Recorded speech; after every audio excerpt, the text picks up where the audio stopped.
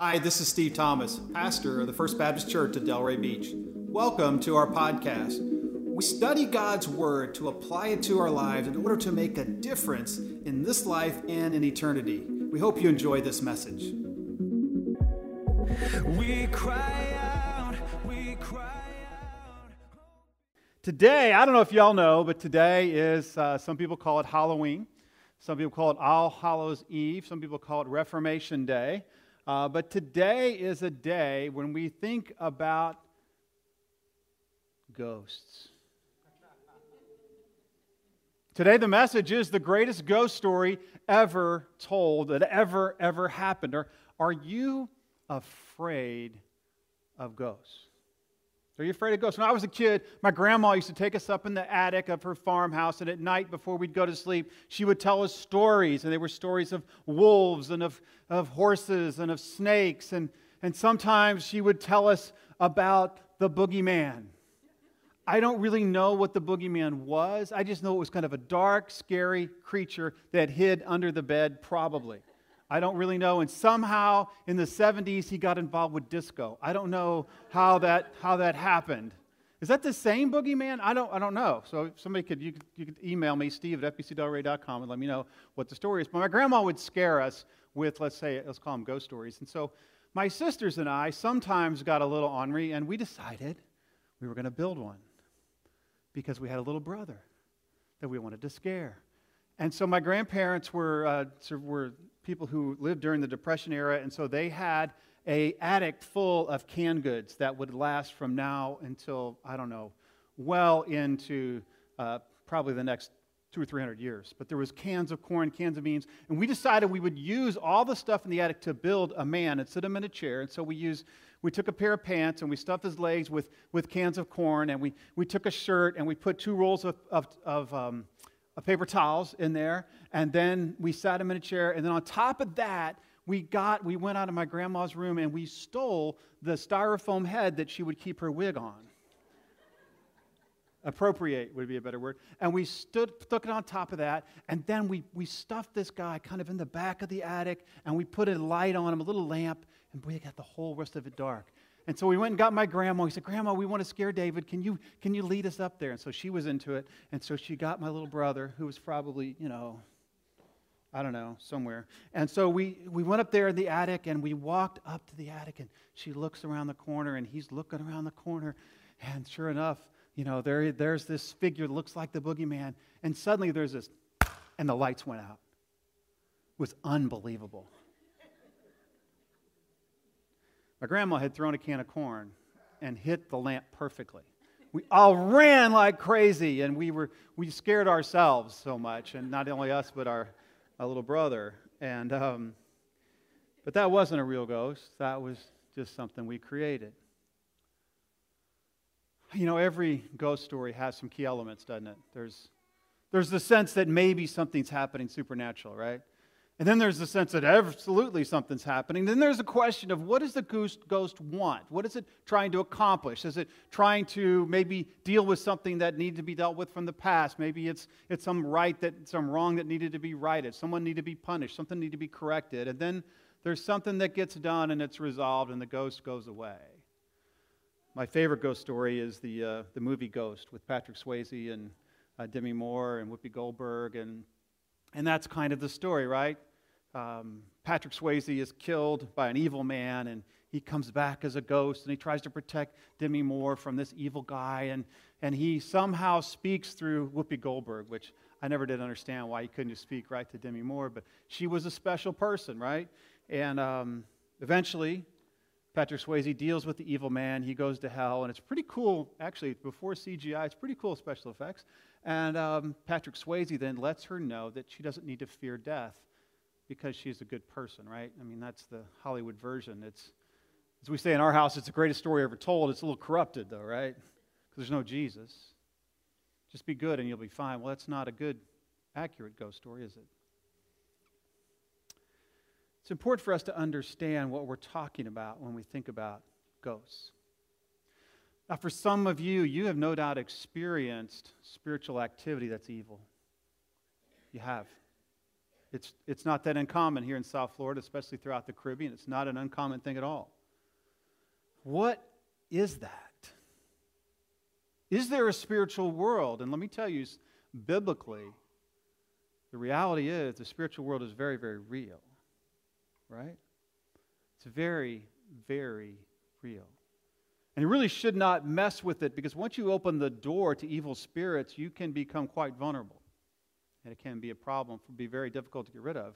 But so you say, what are ghosts? Well, let me tell you, scripturally, we know from the gospel accounts that Jesus frequently encountered evil spirits, right? It seemed like it happened every day, but the gospel writers talked about it a lot, that he was constantly encountering people who were possessed with evil spirits. And he dealt with them, didn't he? He had the power to deal with them. You see, evil spirits are no match for Jesus Christ. Never fear that. Realize evil spirits aren't on the same level as Jesus Christ, the Holy Spirit, the Father, the Trinity, right? Evil spirits are the result of, as we know from Isaiah chapter 14, Revelation 12, we know that evil spirits are the result of Satan's rebellion in heaven, and that he took a third of the angels with him, and they were kicked out of heaven and down to earth. So there's an evil presence in this world already. But also know this: what Satan meant for evil, God means for good. So there is no out-of-control situation. We're trusting God that he allows evil to exist. So evil spirits are not people who have died and come back to life. There's no biblical evidence for that at all. All evil spirits are fallen angels. They are present. They are real. But there's really good news, right? Because our ghost story today is about the Holy Ghost. Now, we quit using that term a while back, and I think the reason we quit using the Holy Ghost term, because people would have this image of Casper the Friendly Ghost or something like that, right? Or some movie version of a ghost that is someone who died and came back to life. But all the word ghost means is spirit, really. That's why we use the word Holy Spirit, the member of the Trinity that is present in a room today. Let me ask you, before we open the Bible and get into the Word, where are you with the Holy Spirit right now? Did you come expecting an encounter? Did you come filled with the Spirit? Does He have any real activity in your life right now? Or maybe you're fighting Him right now.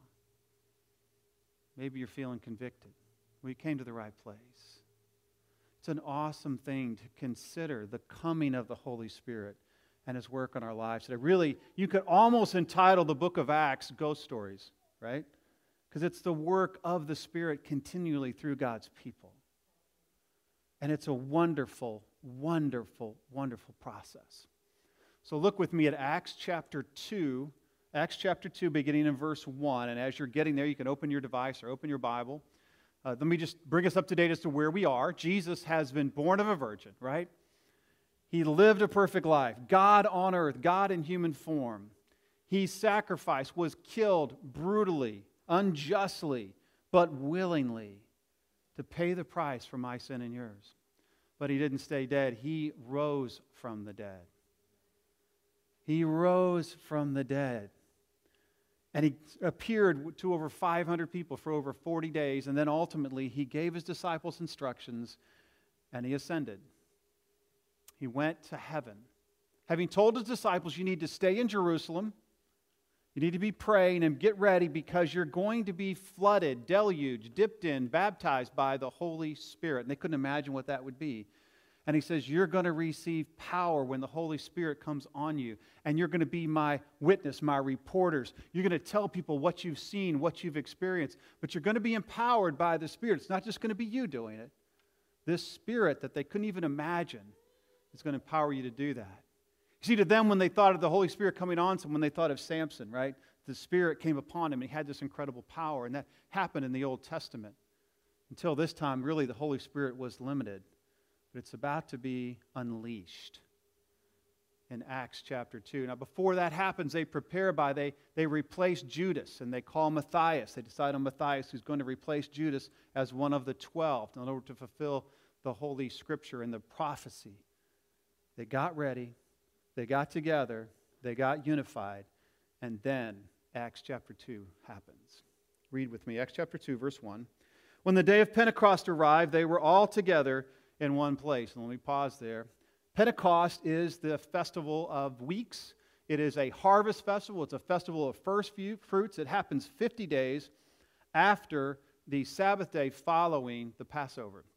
And so it's a time of good weather, and it was a time, one of the 3 festivals a year when Jews would make their pilgrimage back to Jerusalem.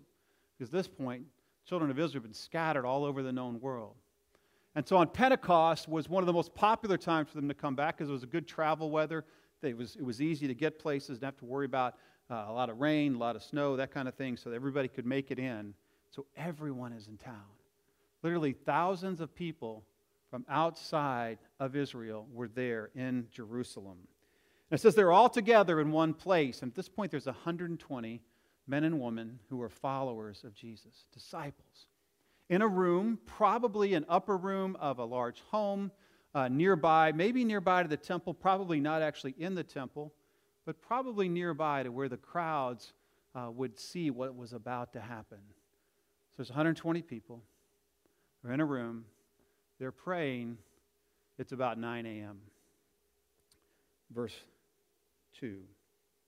And suddenly there came from heaven a sound like a mighty rushing wind, and it filled the entire house where they were sitting. And divided tongues as of fire appeared to them and rested on each one of them. And they were all filled with the Holy Spirit, and they began to speak in other tongues as the Spirit gave them utterance. Something supernatural happened. They're in a room. There's about as many people as here today. And suddenly there's this incredible gust of wind that comes through the windows and that comes from heaven. And there's just this breath that happens. And you've known that. You felt that here in Florida many times, no doubt. It's a perfectly good day, and all of a sudden this huge gust of wind happens. Well, imagine being sitting in a room praying, and suddenly there's this wind, this gust of wind, this coming of the Spirit. The word in Greek is the same word for spirit as it is for wind or breath. And there's a sense of this rushing in on you. And you're like, oh my goodness, something's happening. Something's happening. What is that? What's happening? And then there's these divided tongues that begin to appear to them. And the 120 begin to see this fire begin to spread from one to the other, to the other, to the other. And it rests on each one of them. It's kind of reminder of what? The burning bush, right? The presence of God beginning to speak. It reminds us of the presence of God to the children of Israel as they go through the wilderness. The holy fire of God begins to happen. And people aren't being burned up, but this fire is resting on them. And they're filled with the Holy Spirit. It's almost like being possessed, really. They're filled with the Holy Spirit. God agrees to pour Himself into the human form. And they have God inside of them at this point, which they never experienced. See, if you're a follower of Jesus today, that should really be kind of your normal experience, right? That God is with you. God fills you. That He wants to work through you.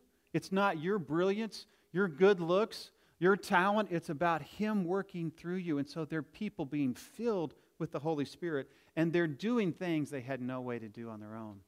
They're speaking languages that they don't know. It's not Babel. It's not some unknown language. It's a language that that people in the area can understand. It's interesting to me. I love these kind of little things that are in Scripture where it says it's a tongue that's on fire. Now, if I were going to come and take over, I would have a flaming tank, a flaming machine gun, a flaming sword, something to power, a flaming biceps, something, right? That, hey, I'm here, I'm in charge, y'all need to listen to me, because if you don't, off with your head. That would be kind of how I would do it. But that's not what He does. You see, the Spirit doesn't come forcing, it comes communicating. It comes communicating. I love that. And listen to how the people responded. Verse 5 says this. Now there were dwelling in Jerusalem Jews, devout men from every nation under heaven. And at the sound, the multitude came together, and they were bewildered, because each one was hearing them speak in his own language. And they were amazed and astonished, saying, "Are not all these who are speaking Galileans?" You're like, well, what's going on? And apparently at this point, the disciples are kind of pouring out of this upper room, and they're in a place where people can hear, and they say, hear this rushing wind, and they see them begin to speak this language. This multitude begins to gather around them. There's several thousand people, and they're saying, I hear this in my own language.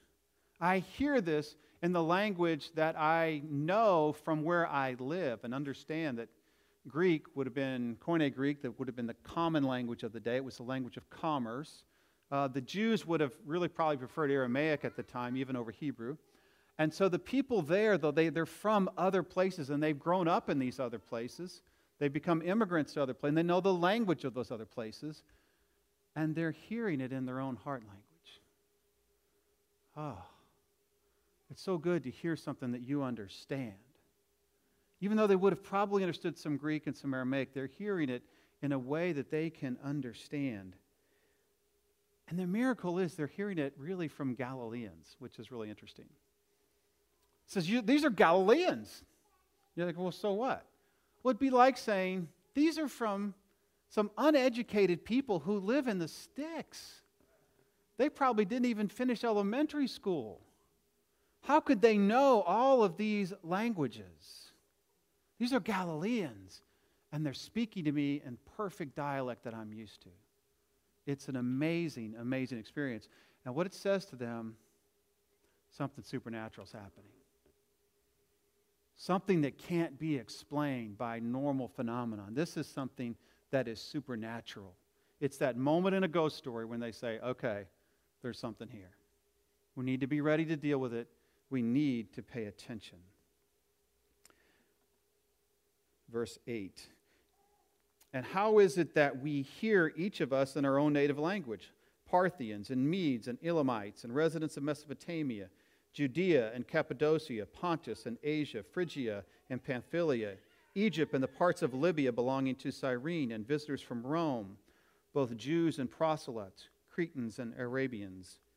We hear them telling in our own language the mighty works of God, and all were amazed, saying to one another, what does this mean? What does this mean? They're wrestling with, what does this mean? And the thing that God is communicating here is, listen, whatever language you speak, whatever type of person that you are included in the invitation to receive the good news of Jesus. He speaks your language. He spoke everyone's language of the day. No one was excluded. I want us to take that in for just a minute. God knows how to speak to you at your heart level. He knows how to speak your language. You're not excluded. He has come for you to know Him. It's an incredible, incredible moment. See, God speaks the language of those who we talked about last week who think you're good already, right? And I'm constantly wanting to be good. I'm constantly trying to prove that I'm good. He speaks that language to say, only God is good, only Jesus is good, and the only way to be good is through Jesus Christ. And He speaks to the guilty. He would say, you know what, I try to be good, but I really can't be very good, and I need help being good. He speaks to them by saying, listen, Jesus Christ can make you good, but you have to recognize that you're not good and that you require His sacrifice to pay for your lack of being able to be good. And He speaks the language of the tolerant, who would say, you know what, I believe everything, and I want to accept a little bit of everything, and if I get enough belief systems in my life, then I'll probably make it. No, He speaks to them to say, Jesus is the only way. And He shows us Jesus as the way, the truth, and the life. And He speaks to those who are far off and don't really know much about God, to explain to them from the beginning who Jesus is. He speaks your language. The question is, how do you respond to Him? How will you respond to Jesus? Verse 13 is kind of chilling, if you ask me. Some were saying, what does this mean? But verse 13, some said they were mocking. And they said they're filled with new wine. You don't need to listen to them. They're just drunk. Even those who were hearing the message, the mighty works of God, the resurrection story of Jesus Christ, even though they were hearing that in their own language, they go, oh, it's nonsense. It's babble. See, some people, even though God speaks to them, they'll reject Him. They will not receive what He's saying, even though He's speaking at the very heart level. You see, the reality is, we're either filled with the Spirit or we're being influenced by an evil spirit. You say, well, Steve, now that's a little extreme. I may not be a follower of Jesus, maybe I'm filled with the Holy Spirit, but I certainly don't have evil spirits. Listen to me. Listen, be very careful here. If you're rejecting Jesus, you have allowed this evil spirit to deceive you. The enemy wants that. He wants you to say, today's not the day. He wants you to say that, that's just a bunch of babble. He wants you to be confused. There's really only two choices. Either I respond to the Holy Spirit or I remain deceived by an evil spirit. Which is it for you? So there's really only three choices. There's only three appropriate responses when we think about, well, there's this ghost story where the Holy Spirit comes. It's amazing. It's miraculous. It's designed to spread throughout the world. Well, what do I do with that? And the first thing we have to ask, am I a follower of Jesus? First thing I need to respond with, am I a follower? Have I received the gift of salvation? Is that you? Have you received that gift of salvation? Have you said to Jesus, I repent of my sin. I'm responding to your Spirit's pull on my life, even right now.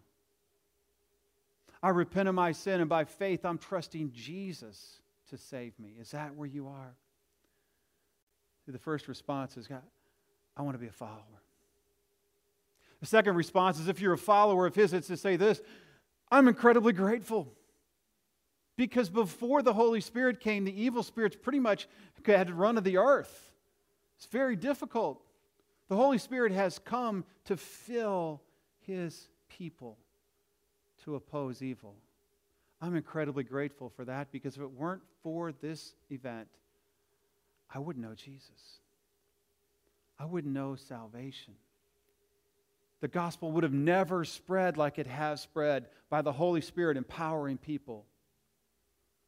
Be a follower, be grateful, and third, be useful. I love it that the Spirit coming didn't call the disciples just to say, well, I'm here to live a comfortable life. I'm here to live a quiet life. And it said, no, we've got to get out and say this. We've got to get out and speak in the heart language of people. We've got to get out there and make sure people understand who Jesus is. Can you speak in the heart language of those around you? Can you speak to people around you the way that they will understand? So I believe if you pray for that ability and you spend time with people, you should be able to speak with them the message of Jesus in a way they will understand. Not in some annoying way, but in a way where you simply have a normal conversation with people and you let them know who Jesus is as that's appropriate. Will you be useful? I had a note from someone this week that after last week's sermon, they were able to share the good news of Jesus with someone. I hope that's your story as well. As you wake up in the morning, Jesus, I want to be useful for you. Because this matters. Because evil is real. The spirit world is real. Which will you be influenced by? The Holy Spirit, the Holy Ghost, or will you be deceived by the evil spirits, the fallen angels? It's real. Don't miss what God wants to do in your life today through the Holy Spirit. Would you bow with me as we pray? Thanks for joining us today. If you'd like to support this ministry, go to our website at fbcdelray.com. Also, click the share button so you can share this message with a friend or someone in need as we seek to know Jesus, to know others, and to make Him known. We cry out, we cry out.